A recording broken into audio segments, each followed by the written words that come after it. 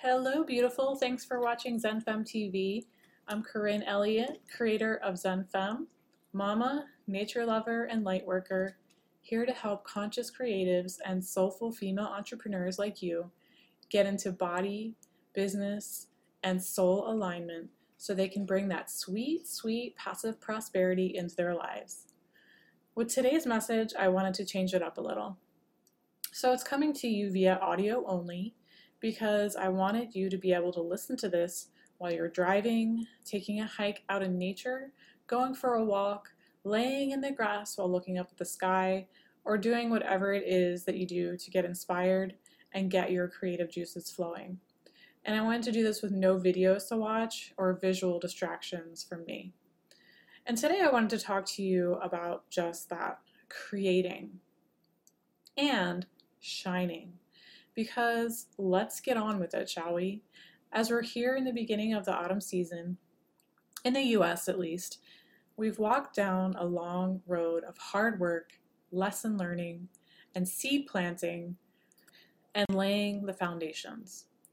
We've brought up 1,000,001 awarenesses about ourselves, our capabilities, about how we can put them into practice, and how we can serve. So let's get on with shining, shall we? We have everything we need in this moment right now. All the tools, all the foundations, etc., to start creating exactly what it is that we prefer now. We don't need anything else to start bringing in what we desire now. We don't need anything else to start sharing what our soul has been calling for us to do now. I want to share with you 2 messages that I felt really resonated with me with regards to this message that I'm trying to give to you right here today. And both of these messages are here to encourage you, just in case you've been doubting yourself or asking yourself, what else do I need to move forward? The underlying message here is that you already have what you need. No more excuses. So the first message comes from Danielle LaPorte's book, White Hot Truth, and she says something that really, really resonates with me here. So listen closely. She says, I believe that there is a universal, all-pervasive truth that architects life. I believe in its magnificent genius. I believe that we all originate from that source, everything. I sense my creative power. I can recall a place where the we of humanity is the I that is God. I recollect a choice when the we that is I, that is God, decided to burst out into individual sparks of light, souls, a big bang of consciousness. We went into the cosmic wilderness by choice, an intentional adventure to remember our way back home and evolve along the way. It was and is the ultimate creative act, because life lives to create. So, your mission, should you choose to accept it, is to increase your capacity to receive and transmit light. So going back to that point that she emphasized, life lives to create. And your mission, should you choose to accept it, is to increase your capacity to receive and transmit light. This is the ultimate reminder that we have that light already inside us. We have everything we need now. We just need to uncover and awaken that spark and let the light shine. Now I'm going to go right into the next message I wanted to share to really drive it home for you, just in case you're still having doubts or confusion about your message or your capabilities or anything else. Rebecca Campbell, in her book Rise Sister Rise, talks about reframing your weaknesses, those things that anyone has ever told you that you're too much of, and recognizing those very things as your actual strengths, your medicine, and your gifts to the world.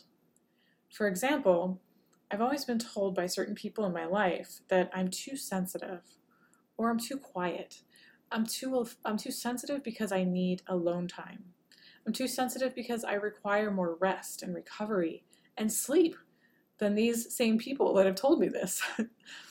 So, because I've been labeled too sensitive, even as a child, I've naturally thought it was a bad thing to need more sleep or to need more time to myself.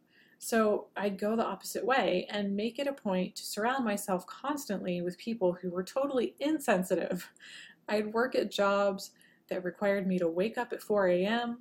and be at work by 6 a.m., ignoring my personal body's natural rhythms, and I'd numb myself out so I wouldn't be so sensitive by trying to prove to myself, or who knows who, that I could be successful in a masculine, linear system that dishonored my creativity.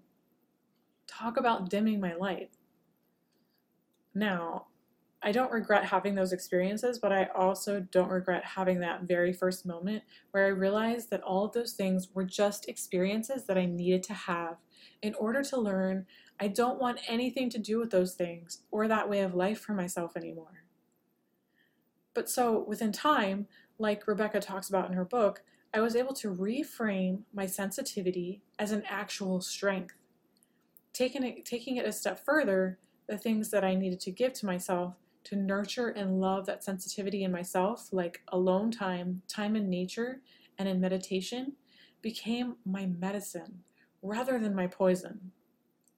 Because when I saw my sensitivity as a weakness, those things like needing time alone, because, they became like a poison for me. But flipping the script on that made me realize that these things are my medicine. Again, taking it another step further, by giving myself this medicine, it gives me a whole new level of appreciation and understanding for our human experience. With this, I have the ability to see things as they are, to meet people where they are, to appreciate them, to help them quiet their minds, heal, and uncover that spark of light that they have within. Another example is if you're someone who's very outgoing and talkative, and people are constantly telling you that you're too much. In response to this, you might manifest some interesting experiences to learn from in your life because you're resisting seeing your outgoing nature as an actual strength, a strength that gives you more energy. And that energy can be directed toward making a huge positive impact in this world. So, what is your unique weakness that you can reframe now as your unique strength? What is your medicine? The thing that empowers you, nurtures, and gives loving attention to your strength. And what is your unique gift to the world? What does that light look like? When you give yourself your medicine and own your strength, what does that do for you? And how does it empower you to share your unique gifts and shine for the world? I've included a free PDF with this episode that you can download now at zenfem.co/free PDF. And write out these journal prompts. Make sure to pick it up this week because it's only available for download this week, and it'll be taken down before next week's episode. So let's get on with shining, shall we? There's a bright light in your soul. Let's get on with shining it.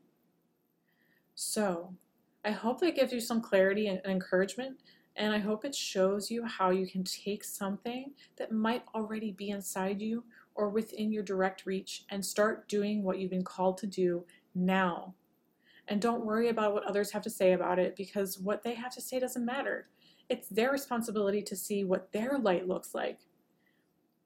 And if you think that you need to go out there and ask what other people need from you before you get started using your gifts and shining your light, I'm going to leave you with this last quote by Howard Thurman.